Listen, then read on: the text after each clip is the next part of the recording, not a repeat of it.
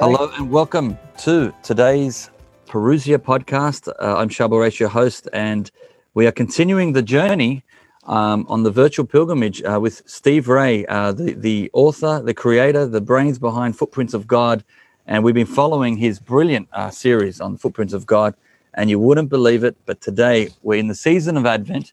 And here we are. We're so pleased to present you a live show with Steve. And we are up to Jesus, the Word became flesh, in the series of the Footprints of God. So, hello, Steve. How you going? Doing good. I think all the people in Australia are going to get sick and tired of me being on so much. Not at all. In fact, the opposite, Steve. You're one of the favorites, and we love all of your contribution. You do so much for the church, and you've helped many of us. So thank you very much for your time all these months. It's fun. I enjoy being with you, Charbel. I love your passion and your consistency and what you're doing too. You're getting the message out, and I'm just proud to be a part of what you're doing. Thank you. Thank you. It goes two ways. Well, I want to, you've inspired me so much, and that whole pilgrimage, you are the pilgrimage guy. You are the pilgrimage guide. You are, and I encourage people to go on an actual pilgrimage with you next year. You've got quite a few coming up, and we should promote those. But you've been so gracious during this lockdown to give us your time so we can do a virtual pilgrimage and being able to go through the series of Footprints of God. And would you believe it? Did you time this? I don't think we planned this, but we got up to Jesus in this very season. So the month of December, Jesus, the Word became flesh. So perfect timing. Sure is. It's good timing to be doing Jesus right in the beginning of Advent. So, well, we got a lot of territory to cover. We've got to start all the way in the book of Genesis. Actually, we did that the first time, but we're going to have to kind of do a hop, skip, and a jump through the Old Testament just to lay the groundwork. So you want me just to jump in? Yes, please. Let's start from the beginning. You talked about, you do touch on our creed, and you show how we, the full circle. So do you want to touch on eternity, creation, and go back there? Yeah, I'm doing on a radio station here in the United States, I'm doing a weekly show on the creed, and we're doing a clause each week covering one of the clauses, because I have a new book out called The Catholic Faith, an introduction to the creeds. So I have two radio stations, actually, I'm doing that with. And when the creed is so well laid out, you have God the Father creating heavens and earth, and then who's up there with him in the heaven and earth? Jesus, the second person of the Trinity, who's been there since he's never had a beginning. He's been there from the very beginning, all the time. It's hard to say from the beginning, because with God, it's eternity. He's been there from all of eternity. He is existence. So Jesus, the second person, has always existed. He had never had a time when he was not. So really, when we start the story of Jesus, that's where we have to begin. It doesn't begin in Bethlehem. That's way, way, way into the story. He starts out, you have four gospels. I'm going to do this quick because we really don't have time, but we have four gospels, and all of them are speaking of the genealogy or telling us something about Jesus's beginnings. Matthew, who is presenting Jesus to the Jews as their king, he starts out with Abraham, then goes all the way through to David. So he's going through the royal line. The genealogy of Jesus he is the king of Israel. Now, the opposite is Mark. Mark is presenting Jesus as a servant. And there is no genealogy. Why? Who cares where servants started from? Servants don't have genealogy. Just get to work. So Mark is presenting him as a servant, so there is no genealogy. He's just the servant coming down to serve. Now we get to Luke. He's presenting Jesus as the ideal man. So where do you go with that genealogy? He begins all the way back to Adam and Eve. He starts with Adam and Eve, gave birth to Abel, all the way down to Jesus. So he's presenting the nativity of Jesus for the ideal man, presenting Jesus that way. And so he starts with Adam and Eve. And then we come to John, who is the opposite of the ideal man. John's presenting him as God. And what is the genealogy of God? In the beginning was the Word, and the Word was with God, and the Word was God, and the Word was with God, all from eternity, and the Word became flesh. So the genealogy given to us in John is that Jesus existed from all of eternity as the eternal Word of God.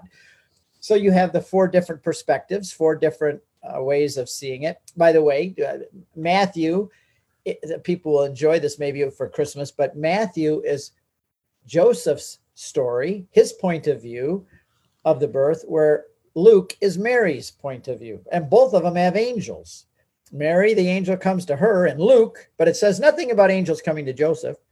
And the angel says, you're going to give birth to a son. And Mary asks questions, talk to the angel, gets some answers, and says, okay.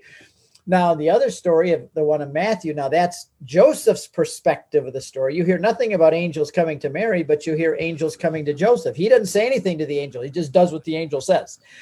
So you have the different gospels, which are all interesting. So the creed starts with eternity. Jesus is the second person of the Trinity, pure spirit, no body, in eternity with the Father and the Holy Spirit from all eternity, no beginning. But then he comes down to earth and starts this big circle. The second person of the Trinity comes down to earth in the incarnation and becomes a man. We're going to be talking about that. Now, remember, Christmas is not the incarnation. Christmas is just where Mary introduced him to the world. The incarnation came 9 months earlier. And if you look at the date of the Annunciation, it's 9 months before Christmas. 9 months in the Annunciation, the announcement is March 25th, if I remember right. The announcement's made, Mary's pregnant. 9 months later, she's in Bethlehem to give birth to the baby. I love the church year. The Catholic church year is brilliant. So then he's on the earth. He dies for our sins, goes all the way to hell. You can't get much lower than that to preach the gospel to all those down there who have been waiting. Then he comes back up, raises from the dead, and he ascends into heaven. And now he's up there ruling. But he's going to make the circle again, isn't he? He's going to come back again at the end of time, raise the dead, get all of us, and take us all back with him. So there's these two big circles that he makes. Now, in the middle of those two big circles, here we are now talking about Jesus and his life, but we had to start in eternity. We cannot start in Bethlehem. Now, the prophecies, real quickly, you got 73 books of the Bible. You've got all of these books of the Old Testament. You can't just ignore them. They're all telling about Christ. If you start the story of Jesus, you got to start in, he says in Luke 24, he's talking to the men on the road to Emmaus. And it says that Jesus, beginning with Moses and all the prophets, he interpreted to them in all the scriptures things that were told about him. So we're told now from the law and the prophets, that's Moses and the prophets, that's all the way through the whole book. It's all about Jesus. So to start the life of Jesus, you got to go back and at least get a few tidbits, right? A few little tastes. Genesis 3:15. He tells the devil, I'm going to put enmity, hatred, warfare between you and the woman and her seed and your seed. That's Jesus. He's going to bruise your head. You know, you're going to bruise his heel. He's going to crush your head. So Jesus's heel was bruised on the cross, but Satan was crushed on the at the cross. He was crushed. So that's all the way back in the book of Genesis, this prophecy of the coming Messiah. Isaiah 53. He tells us all this beautiful passage at the end of 52 and 53, all about he was despised and rejected, a man of sorrows, acquainted with grief. He's borne our griefs and carried our sorrows. We had esteemed him stricken, smitten of God, and afflicted. He's wounded for our transgressions. This is a prophecy of Jesus coming to the earth to die for us 800 years before it happened. So detailed as well. And how many Jewish people have converted because they all of a sudden had their eyes open to this passage?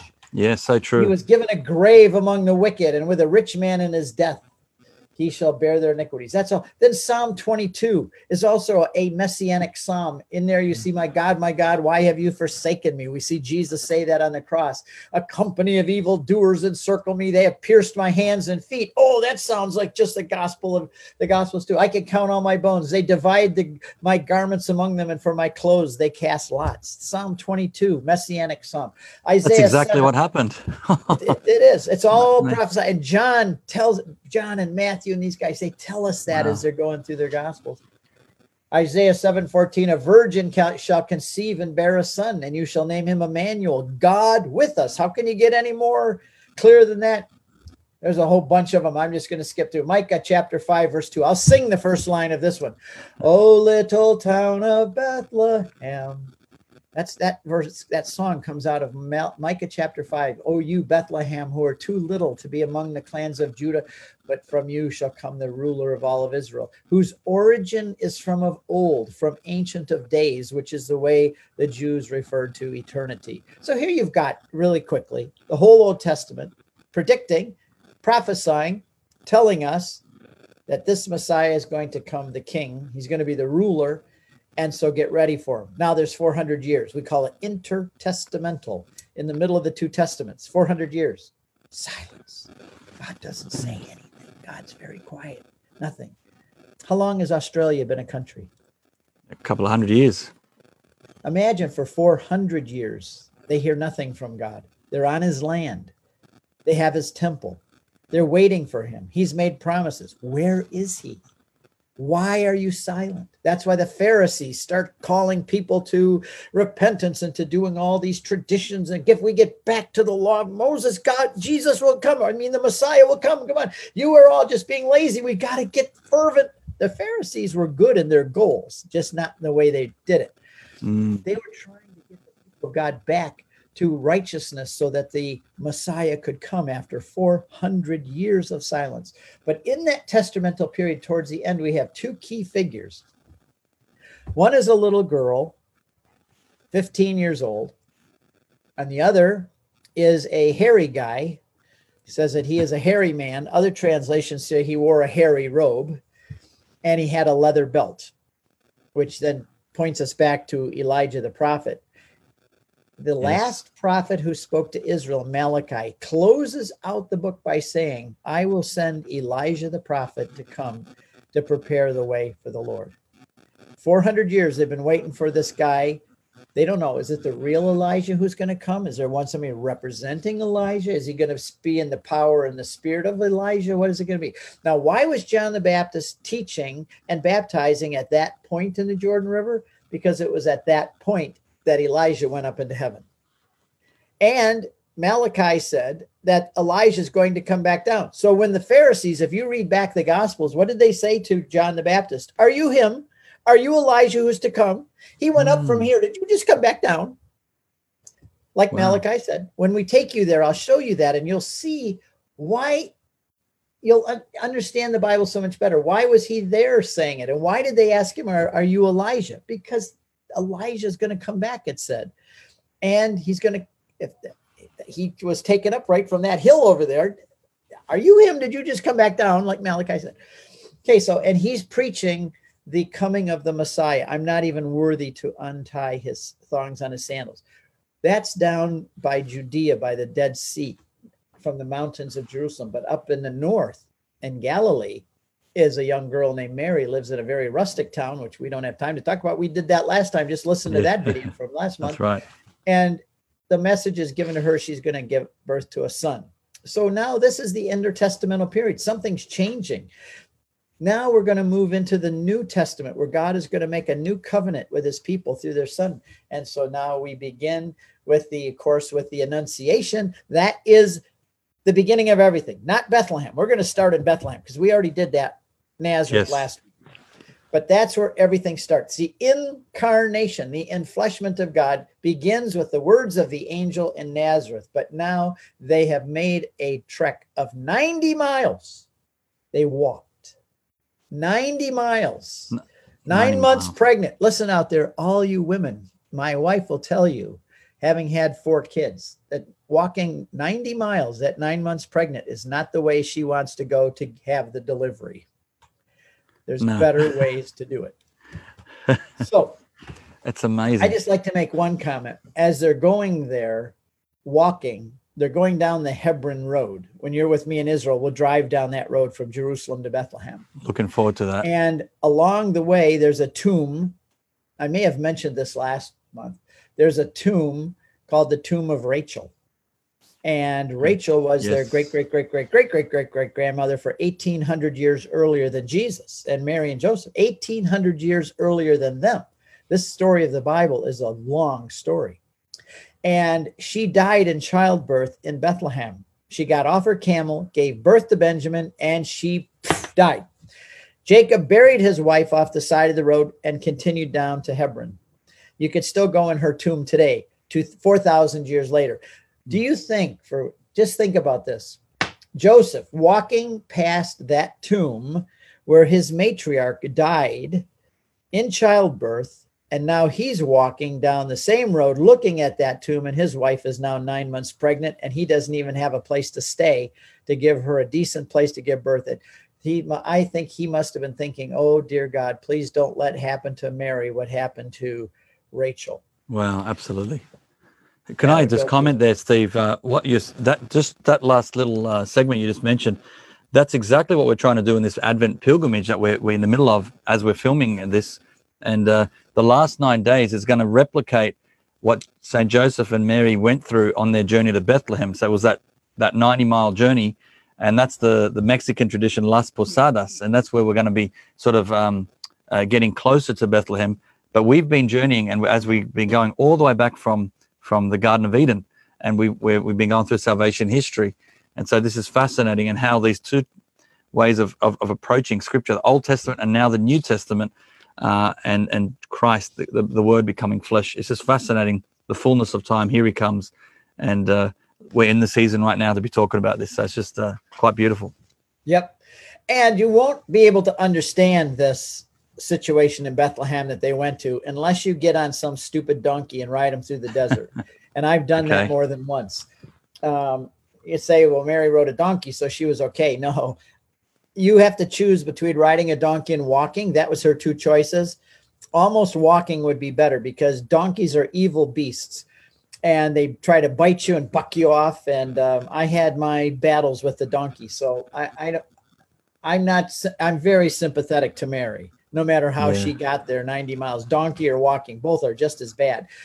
But I think when they got to Bethlehem, there was a donkey traffic jam. Ee-aw, ee-aw, ee-aw, everywhere donkeys are, because if everybody from the tribe of Bethlehem, that from that family clan, had to come down there to pay the tax and do the census, it's going to be very crowded. That's why there's no room in the inn. It doesn't mean like they have a Holiday Inn or a Hilton Inn, but inns were usually rooms above a house where you'd let guests stay. And there weren't any of those there, because everybody had relatives coming.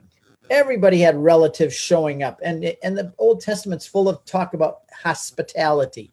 So if your family or even strangers, you give them rooms. Well, they get there, Joseph and Mary, there's no place to stay. And they end up being in a place with a manger, which means that's why we know it's a place where animals are kept, because it says manger, which is a food dish for sheep. So here the virgin birth takes place. Mary, and there's a lot of discussion what the word virgin birth means. That the baby did not come out the birth canal, that the baby just kind of appeared on Mary's belly. A lot of people hold to that. They don't want to have the messiness of a birth through the birth canal. I am one who thoroughly believes that Jesus was born like any other baby was born, through the birth canal. And it says in the Gospel of Luke that Mary went to give the sacrifice for every woman whose firstborn son opens the womb. And I believe that the virgin birth was not about how the baby gets out. Virginity is about how the baby gets in. I mean, I think when you start talking to your kids about the birds and the bees, they learn that the virginity has to do with how the baby gets in, not how the baby gets out. But anyway, that's another whole issue.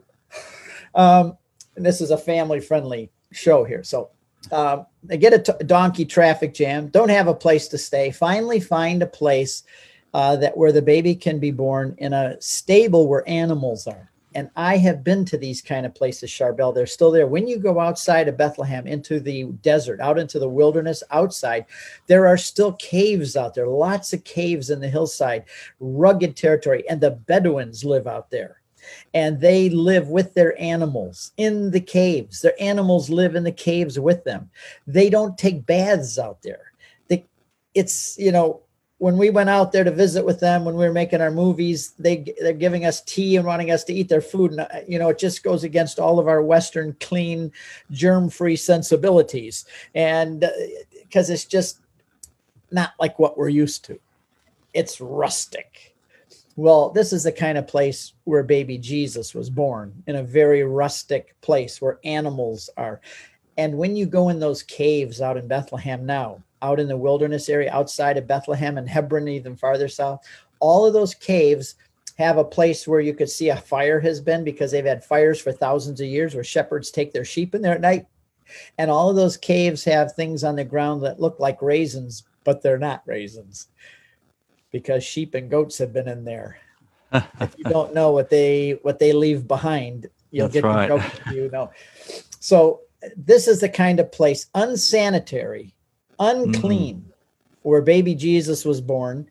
And I like to say that the first thing that Mary laid him in a manger. How many mothers listening now, the first thing you do is wrap your baby up and lay him in a food dish where animals eat?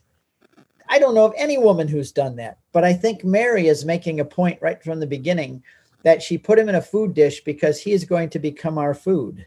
Isn't We're that the beautiful? sheep of his pasture, and we come to the food dish to eat. So when I see the altar in a Catholic church, I see a manger with a baby there saying, "Here's my body to eat." See, I think we need to read the Bible that way. Oh, and another thing too is, why were the shepherds?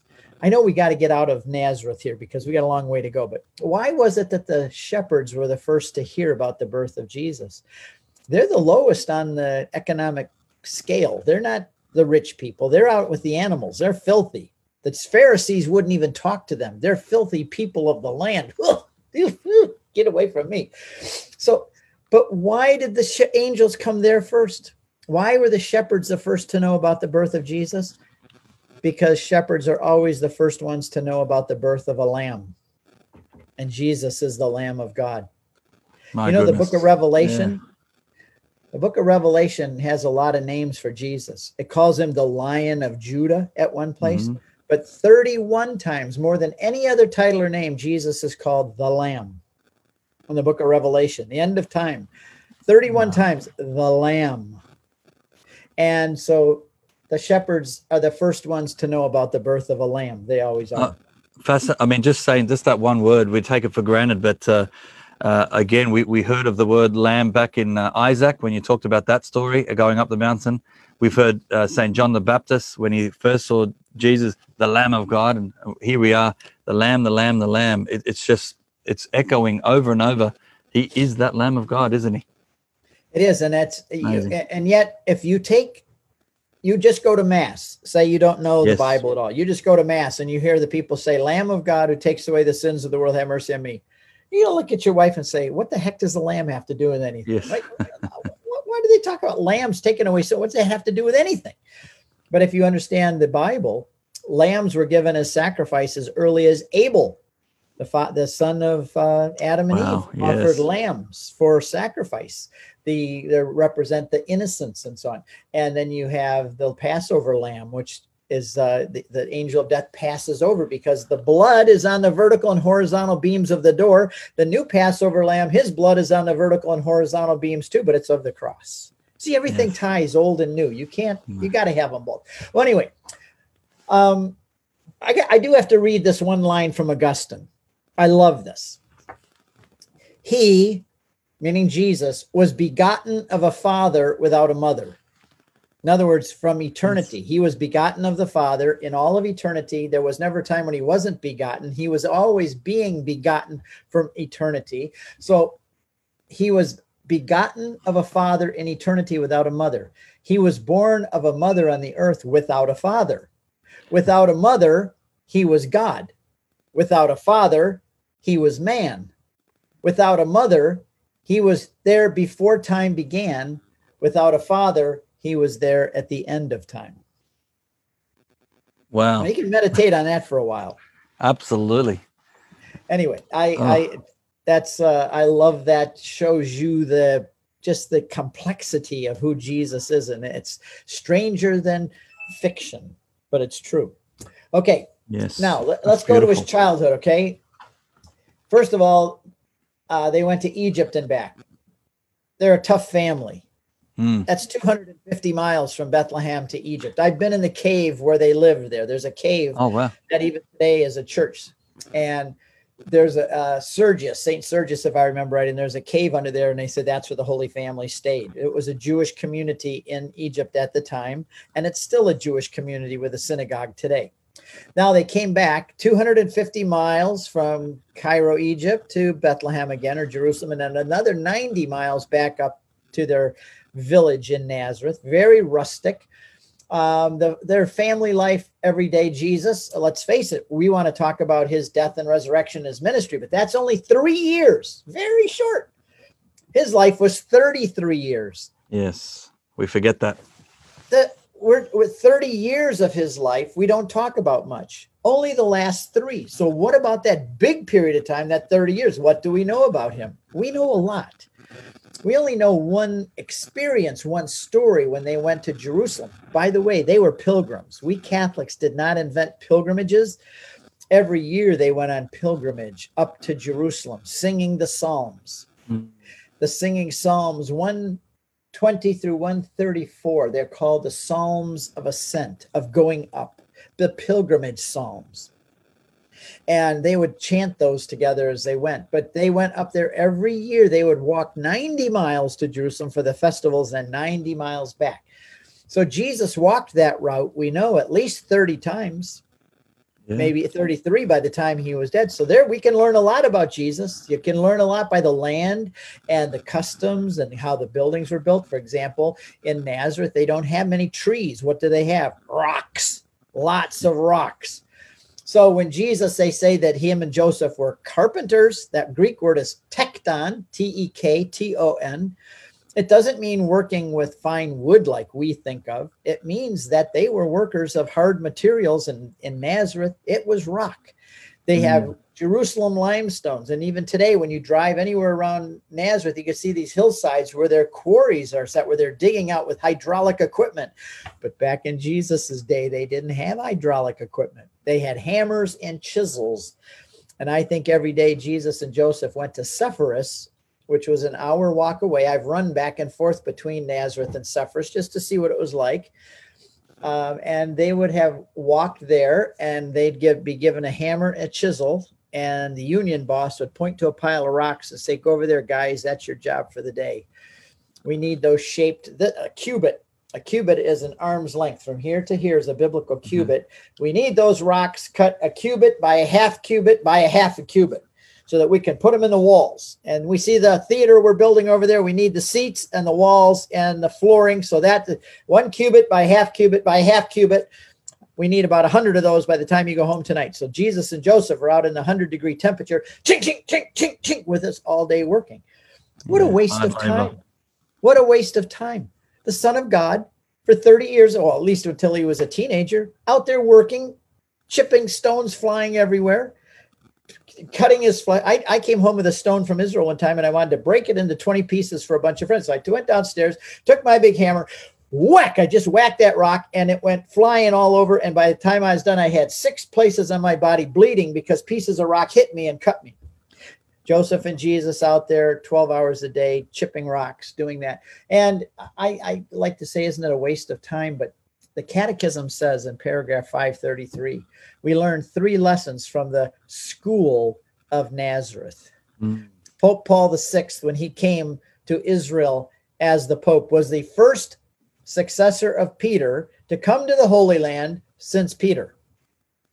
So for 2,000 years, Peter had never come back to his land. Peter went to Rome. All the popes were in Rome. Nobody ever came back except Paul VI in 1992. He's the first successor of Peter to come back in 2,000 years. And when he did, he called the hidden life of Nazareth the school of Nazareth. And he said, we learn, I'll go through this quick. We learn 1, the importance of silence before God, of waiting on God, of silence. We don't have to be doing stuff all the time. You can wait on God and be silent. You have the lesson of the family life, the importance of family life, and the lesson of hard work.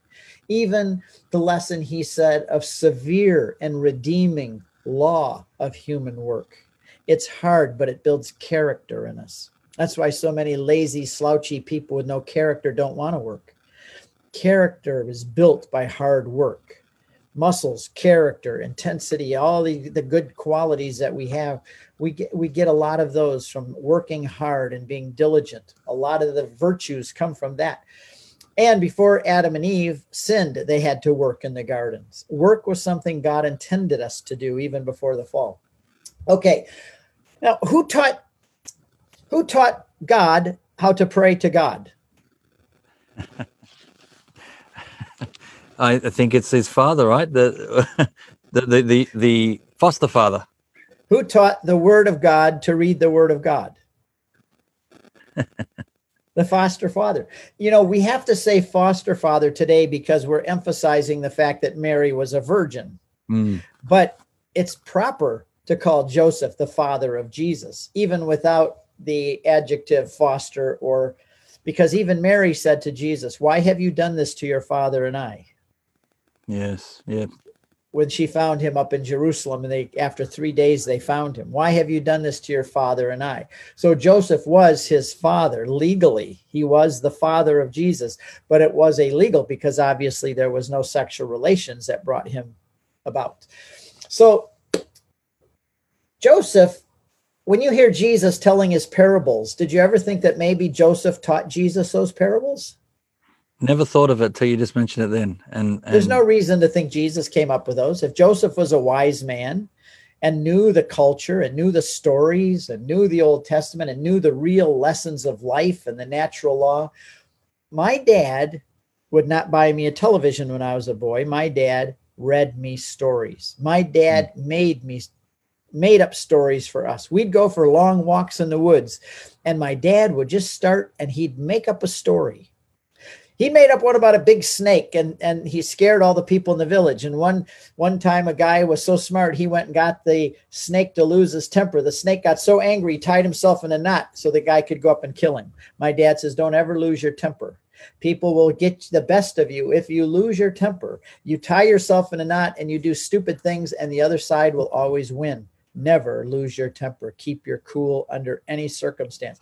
My dad told me those stories. What do you think Joseph did with Jesus when they walked an hour to work every day and an hour back? He told Jesus stories. Those parables that Jesus told, my gut tells me Joseph told him those parables. He learned them from him. Joseph was, by the way, a tough guy. Working with rock, we always see pictures of Joseph and Jesus kind of very nice with a flower. Yes. And they're silky soft. Oh my goodness, so such a soft skin and beard. I don't like those images of him being effeminate. Joseph was the toughest guy you'd ever want to confront. He could pick you or I up in just a second. He could pick us right up off the ground and throw us over a fence if he wanted to. This was a muscular, strong example of a manly man that he gave to Jesus, not the effeminate sissy that we see so often in churches. Now, I understand why they make him like that, because said he's a righteous man and he's kind of the quiet, silent, type. But in real life, he was a tough man. Him and Jesus, when they came home from work, they're covered with dust. Their faces were brown with the sun, wrinkled from the skin. They had camel dung between their toes. They had flies buzzing around their head, and they were covered with sweat. This is Jesus and Joseph in the real world. Anyway, that's the way Jesus lived for 30 years before he was starting out on his own ministry.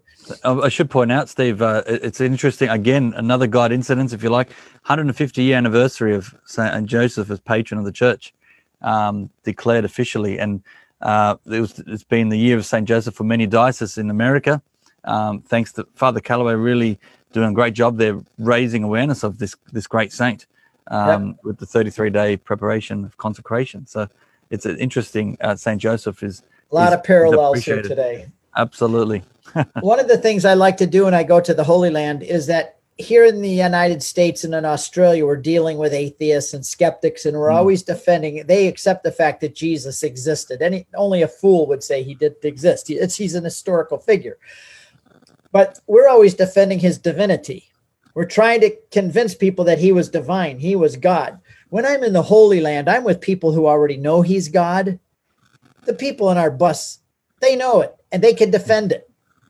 But I like to teach them about the humanity of Christ. The two great heresies. One said he was God, but denied his humanity, the Docetists and the Gnostics. And the other side said that he was a man, but denied his divinity. They were the Arians. That's right. I like to say, okay, you guys on the bus, you already know Jesus was God. I don't have to convince you that. But while we got you here in the Holy Land, I want you to understand his humanity and what he gave up to become one of us dirty little people walking around. We don't even have wings. We can't fly. We have to go step into a bush to go to the bathroom every morning. Jesus and the 12 guys are walking along, and the Old Testament phrase is to step aside. That means to go to the toilet. Jesus and his guys are going along, and one by one they'd say, "Oh, I'll catch up with you in a minute. I have to step aside." Jesus, the second person of the Trinity, who lived in the glory of heaven without a human body, came down and became a body like us, a human, and he had to step aside into the bush every day. He didn't have a nice toilet like we do. And I like to ask people, what's the first thing the Holy Family did every morning when they woke up? People said, "Oh, they prayed." And I said, "Is that the first thing you do in the morning?" No, we use the bathroom. I thought so. That's what the Holy Family did too. Anyway, so this is their early life. Now there's a cave in Nazareth, and it's the Franciscans have, when you go down there, this is the cave where the Holy Family lived for those 30 years. You can see down into it. You can't go in it anymore. I've been in it. If you want to see it, go in my Jesus movie. I take you in that cave, but you can't go down there except without special permission. My permission was $200 bills. That's what got me in there. So I just kind of pulled them out of my pocket and did this. And the guy says, okay, quick, hurry. So I went down there and got the video of that. But they had the Franciscans a plaque under the altar in that cave. And it says, "He submitted to his parents here." Because after they came back from Jerusalem, when he was talking to the doctors of the law, it said he went back and submitted to them. And so it says here, hic, H-I-C in Latin, hic is where he submitted to them. As a 12-year-old. 12-year-old when he came back. Yes. Yep. I've heard people say, it's kind of funny, when Jesus stayed behind, that was his one and only experience of teenage rebellion. Yeah, I've got a 12-year-old. So don't read him that passage until he gets a little older. But this is fascinating, Steve, and you're filling in the holes because we don't have details in Scripture of from 12-year-old to 30-year-old. There's this sort of 18 years of silence. We don't know much, but what you're saying is by visiting the sites and through the DVD and the movie that you created, you can put two and two together, and you can actually see, and what you've just done today is what Jesus would have lived like, what the Holy Family would have been like, what his daily life would have been, his relationship with his father, St. Joseph. And it's fascinating to see this come together. I like to meditate on them. Like when I went ran from Nazareth to Sepphoris and back where they went to work. And I ran from Nazareth to Cana where Mary and Jesus walked to the wedding and back. I like to think, what were they thinking? What did they see? What birds did they hear singing? What did they wear on their feet? Did they have blisters like I do? And you can learn by how we can know a lot by reading contemporary literature from those times, the Roman period and the Jewish period, and the Essenes had a lot of writings, what life was really like there. And another thing about those 18 years that you just mentioned is somewhere along the way, Joseph died. And Mary, we have devotions of Mary's, the sorrows of Mary, but she had a lot more sorrows than we realize.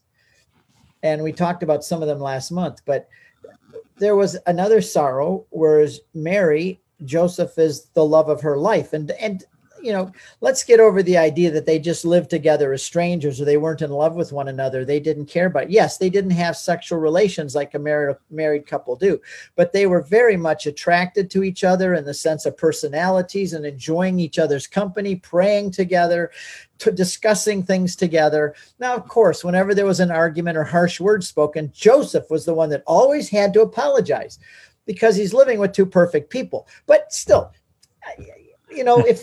but at the same time, Joseph and Mary would have been very good friends. They would have had a great, love being together. So when Joseph dies, that's a moment of sorrow. Now she's left to raise this teenage boy herself, or was Jesus in his 20, 25? We don't know. We do know that when Jesus was 12, Joseph is there. When Jesus is 30, Joseph is no longer there. So somewhere between that period, Joseph died, because he would have been mentioned also at the wedding or at other times. He would have been, but right. You have Jesus somewhere along that line. Joseph dies, and he is known as the saint of the happy death. because it's presumed he fell asleep in the arms of Mary and Jesus when he died. And could you beat that? You can't top that. If you're going to go, that's the way to go. Oh boy. So now he's 30 years old, and we're doing okay here time-wise. So so in this last 15 minutes will be great. Now his 30s, public ministry. This is going to get exciting as well. Now, most people know about this because we've read the gospel or heard the gospel so many times that we know a lot about this, but there's the baptism of Jesus. And people always say, well, why did he get baptized? He didn't sin. Yeah. Well, he did that to associate with us. There's a lot of reasons why he did that. I'm not going to go through my list, but he did it, first of all, as a prefiguration, because going into the water represents dying and coming back as raising again. He's already telling us, prophesy that he's going to die. He's going to go die and be into the water and the ground and then come back to life. It's also preparing us for being born again through water and spirit. There's a lot of reasons for that to associate with humanity. I love the prayer in Mass, sanctifying the waters. Not so he could be sanctified, but so he could sanctify the waters, which was that's another one on my list. And when we go to the Holy Land and you get a bottle of water from the Holy Land to bring home, to put in the water font when your kids and grandkids get baptized, you don't have to have it blessed. The priest he'll say, would you like me to bless that? Say, no, thank you, Father. The high priest already did. By setting his feet in the water, this water of Jordan is perpetually holy water. So just a nice little note. He moves, he goes in the wilderness, and he's tested by the devil out there.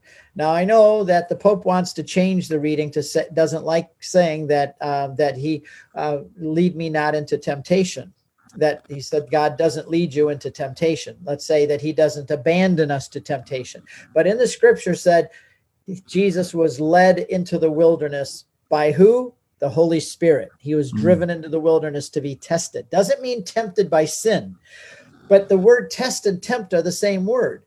So a temptation is a test, a moral test. So Jesus was driven out into the wilderness to be tested by the devil.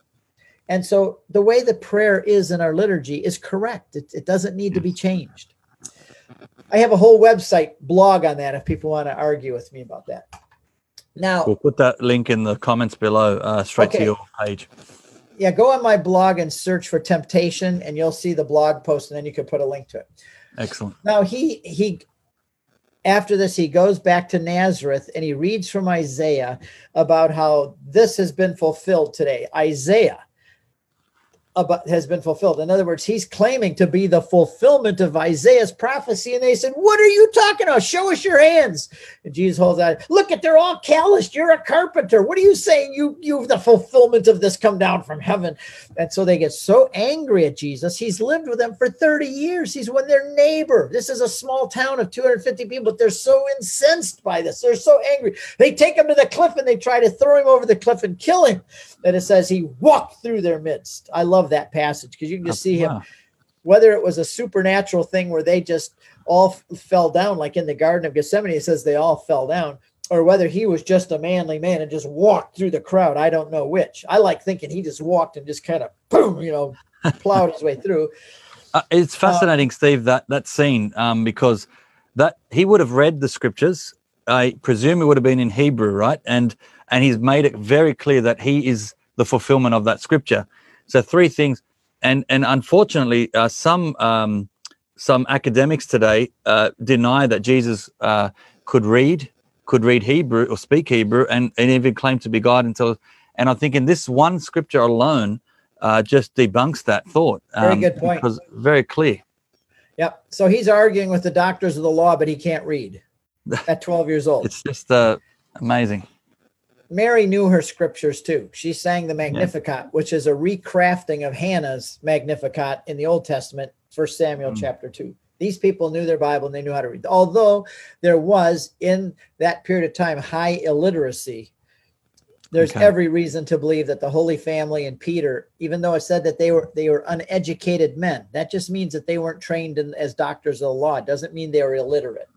Mm-hmm. So, one of the reasons that they opposed him and the Pharisees also were against him is because the Bible, Old Testament, says that God is not a man.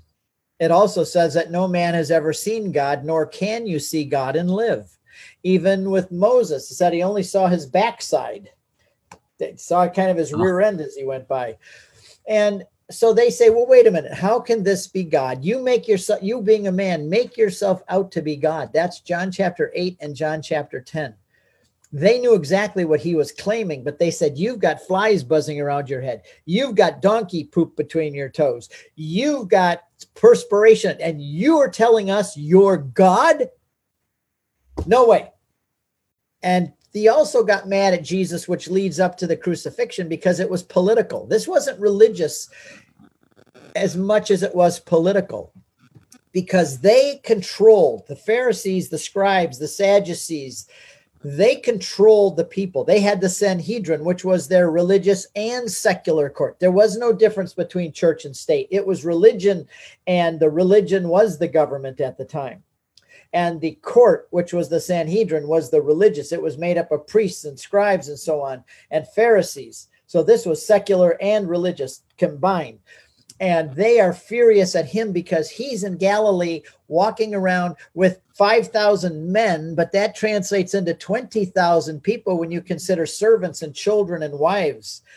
And that we calculate pretty much that makes up 90 to 95% of the whole population of that area. So they have all left the synagogue. And there's the poor Pharisee and the scribe and the Sadducee sitting there talking to themselves. All the people have walked out of the synagogue. They're following this new rabbi. This rabbi speaks with one who has authority, not like the scribes and the Pharisees. He heals everybody. Quick, run to the nursing home. Get grandma. Bring her over here. Put her on a pallet. He heals all of her arthritis and her heart problems. Grandma walks back home off the stretcher. Go get everybody's bringing thousands of people from all over. And he says he healed all of them. Can you imagine? Of course, you'd go get your grandma and bring her. You'd go get your uncle with the problems or what, and bring them to this rabbi. The other scribes and Pharisees, they can't do a damn thing. This guy heals everybody. Plus, when we're out in the wilderness and hungry, he gives us bread and fish. How did he do that? I don't know how he did it, but let's make this guy the king. Well, of course, the scribes and the Pharisees are going to hate this guy. This is political. They're going to try and embarrass him in front of everybody, trip him up and let him make a fool of himself. But he always gets the best of them. Just the example of the coin. Should we pay the tax? He says, whose image is on the tax? Caesar's. Then who does this coin belong to? It has the image of Caesar. Therefore, give it back to Caesar if he tells you to. But whose image is on you?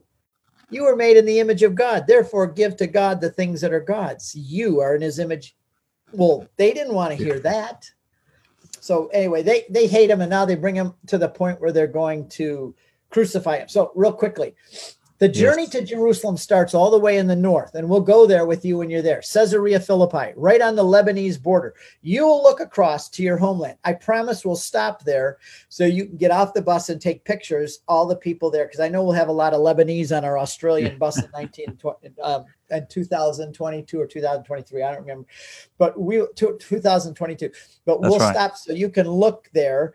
And there's landmine signs with skull and crossbones. The landmines are there because when Syria and Lebanon, they had their wars, they mined all of that area. But we won't go in that area, I promise. And so he starts way up at the Lebanese border at Caesarea Philippi. And we'll talk more about this next month with Peter. And he says, you are rock. You are Peter, which means rock. And on this rock, I'll build my church. And I'll describe next time all of the geographical why it is. That geography tells the whole story of the papacy being formed. But the reason he starts there is because he knows he's going down to Jerusalem. Now, I say down because I'm thinking south, but for them it's up because it's into the mountains.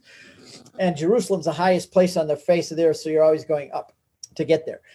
So they are there. Now he is appointing his royal steward who's going to be in charge of his kingdom. They've been with him for 3 years now. He's on his way to Jerusalem to die. So it's important that he sets up the authority structure for his new city, his new ecclesia, church. Church isn't just a bunch of us patting each other on the back. Hey, brother, you love Jesus? Hey, me too. We're the church. No. The church is a civic institution. It's an organization with courts and its own Sanhedrin, everything. It's another whole talk I give on that.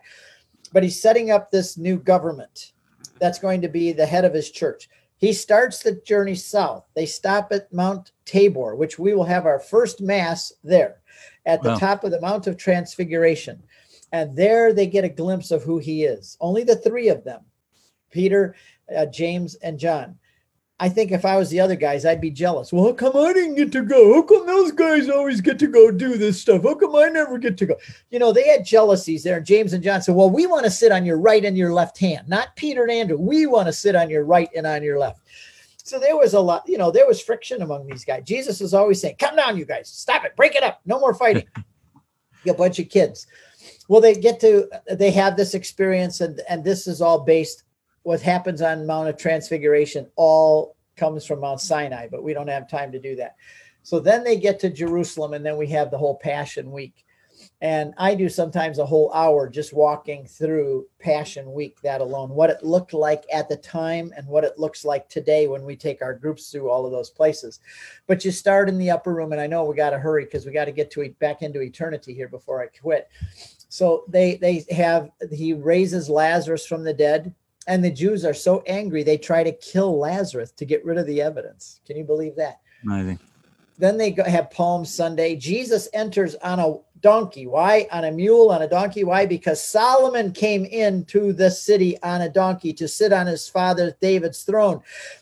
Jesus is coming in, and they were saying, Hosanna, Hosanna, blessed is he who comes in the name of the Lord. They were calling him. They knew he was the new Solomon, the new Son of God, entering in on a horse like Solomon. They thought Jesus was going to take over and become the king, kick Rome out and set up the new earthly kingdom. But that's why he came in on the donkey, because he is saying, I am the new son of David, like Solomon did 1,000 years before me. Well, then they have the whole, he gets arrested. He goes upper room. Then he goes to Gethsemane. Then to Caiaphas. He gets put in prison overnight on Holy Thursday. I'll take you into that cistern, that prison where he was when we go there. Taken on the morning Friday to Pilate, whipped and beaten, taken on the Via Dolorosa. Oh, I wish I had a whole hour just to unpack those. Calvary, the tomb, he goes down into hell to preach the gospel to those who are waiting, like Abraham, Isaac, and Jacob, and Noah, and David, and not Solomon, though. Solomon is never called a saint. We don't know what happened to Solomon. He turned rogue. He turned pagan. He worshipped other gods, and there's never an indication that he repented of that, by the way. Scary time for Solomon. Then a resurrection, then 40 days he's on the earth. We're going to take you to those places where he went for those 40 days. And then he goes to the Mount of Olives and he ascends into heaven. And where did he go? It says he went up into the clouds. Where did he go? You have to go to the prophet Daniel to know. Prophet Daniel, chapter 7, 13 and 14 says that I looked into the clouds and I saw one like the Son of Man coming through the clouds, and he was presented to the Ancient of Days, which is God the Father, and he was given a kingdom which will have no end. When he disappeared through the clouds, he was taken back into glory. Clouds represent glory. And how are we doing on time? I got to quit, don't I? Yeah, we've got about a minute to go, but this is fascinating. Okay. From there, there's Pentecost, where the new body of Christ is born, right? Mary's at Pentecost. Why? Because she's the mother of the mystical church. The mother has to be there for the birth. Happy birthday to you. The church is born. Mary's there. Now it's the mystical body of Christ. We are his mystical body on earth. He is the head in heaven, and he's coming back to get us again. It's not over yet. He's coming back. Now, not the rapture. The rapture is Protestant heresy. Don't let anybody get you to thinking about the rapture. That's saying that Jesus is going to come back 3 times. He's only coming back once as a suffering servant and again at the end of time. He's not coming back secretly in the middle. This didn't begin until the 1850s. It's a false teaching. Do not fall for the rapture idea. And then Jesus is going to come back again at the end of time. We don't know when that's going to be. But the end of the story here is that he is now in heaven, no longer just a spirit without a body, but he is now seated at the right hand of God the Father with a human body for all of eternity. He will have the DNA of Mary. He will carry Mary's DNA for the rest of eternity. The Catechism, and I'll close with this, henceforth, paragraph 663, henceforth Christ is seated at the right hand of God the Father. Indeed, he's seated there as God, seated bodily after he became incarnate and his flesh was glorified. So there we've done the whole story all the way around, and all the way from when he was in eternity from the very beginning, all the way around, all the way back up into eternity. And he's going to be coming back again to get us. So that's what we wait to see. Praise be to God. Wow. Thanks, Charbel. That was fun. Next time we'll do Peter. Yes, looking forward to it. So that's January. We're looking forward towards January for that one. And this is so perfectly timed. Thank you so much, Adam to Jesus. We just did it in an hour there. We just focused on Christ, the fulfillment of time. And thanks, this Footprints of God series. It is available. We are giving a 20% discount. Look in the link below. Click on it. That's the DVD there that Steve is holding in his hand. And brilliant. I go to all the places we talked about. We go there in this movie. We see them all on location. Amen. And we are going on pilgrimage in 2022. And so more information, reach out to us either at perusiamedia.com, catholicconvert.com, and we'll be able to give you more information. Thank you once again, Steve. A blessed Advent to you. And thanks for being part of this journey as well. It's been amazing. And we've got thousands around the world journeying up to Christmas. So I want to thank you for participating and being a major part of this pilgrimage. It was fun doing this, and it was also fun today doing Abraham as part of the journey. So thanks. Talk to you later, Charbel. Thank you. God bless you. God bless everyone, and have a blessed pilgrimage. Take care. Thank you.